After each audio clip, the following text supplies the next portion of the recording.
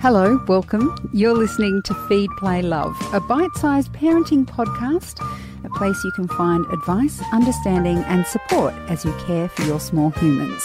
I'm Siobhan Hunt. How are your kids at cleaning their teeth? New research from Life Education shows that only half of all Aussie kids are brushing their teeth twice a day. They've released their research just in time for the Easter school holidays, when kids are more likely to fall out of routine, plus eat lots of chocolate eggs. Kelly Sloan from Life Education is in the studio. Hi, Kelly. How are you? Hi, I'm really well. Why is good oral care so important for lifelong health?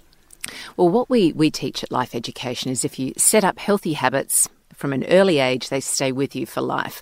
So even if the kids or the little preschoolers aren't quite getting it right, it's about the habit.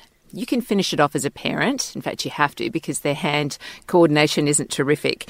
But if you set up the habits and they learn to just do it, get on with it and have it done, they'll have those healthy habits for life probably. It's true, isn't it? Because as an adult, I can't bear not cleaning my teeth twice a day. Me too. So what's with the kids trying to get out of it? I don't understand it. Like, doesn't your mouth feel just gross without? Anyway. That's the thing. And you wouldn't believe the kinds of stuff that were revealed to us that the kids would do to get out of actually brushing their teeth. Tell me, what is it? How are they hiding this? So the little beggars, they'll go into the bathroom and they'll put a bit of toothpaste on their finger and rub it on their teeth so they can breathe minty breath on the parents and say they've brushed their teeth, right? They'll turn the tap on and off. Oh, my God. So it sounds like they're brushing their teeth, or they might even wet the toothbrush. So, this is quite sophisticated. But if they did all methods. that, they may as well just clean their teeth. I agree. I agree. It's the same amount of effort. So this is a problem for parents. Now, I know you did this in conjunction with Philips Sonicare, yeah. Yeah, and they mentioned electric toothbrushes, which I think is interesting because we just got electric toothbrushes for our kids and they definitely are better at cleaning their teeth. I mean, I think it might be the gadget is something about it. One of the things they suggested to us, because we often team with experts, field experts, to help us in whatever we're looking at, and in oral health, Philips Sonicare came on board to give us some tips and tricks, and they did say, let kids choose their tools. And I like that, calling it a tool rather than a toothbrush. Particularly would work well with my kids. We've got 3 boys.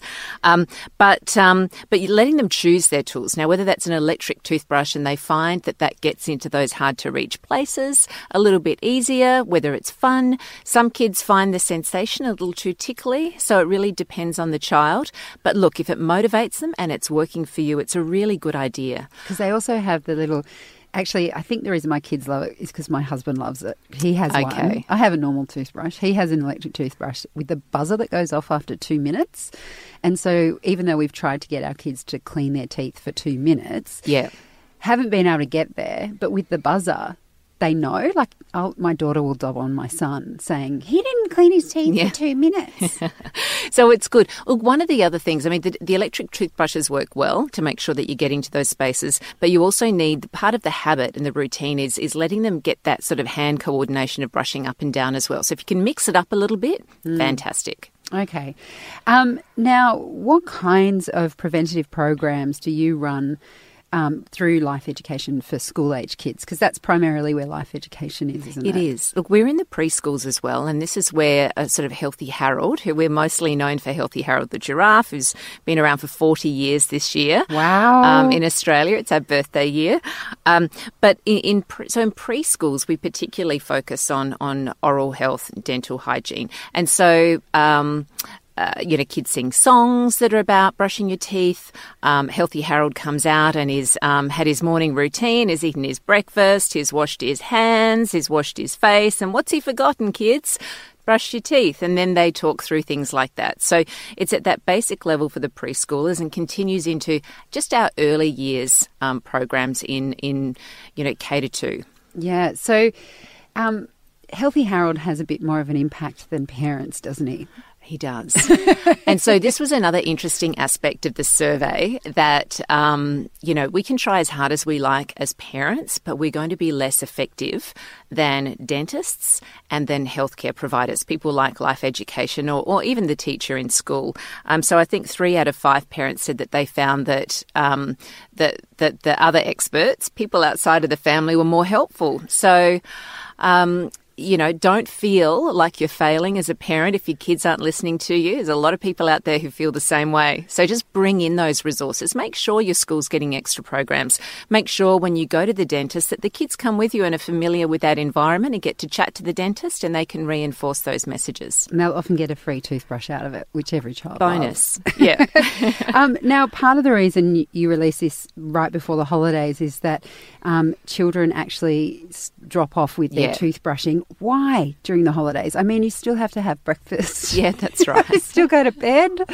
What is it about the holidays that's tricky for parents? Look, it's the routine's a bit all over the place. So kids might sleep in a bit longer. We're not in that regular cycle. You might say, go brush your teeth, and then it just doesn't happen, even though you've said it once and twice and 3 times.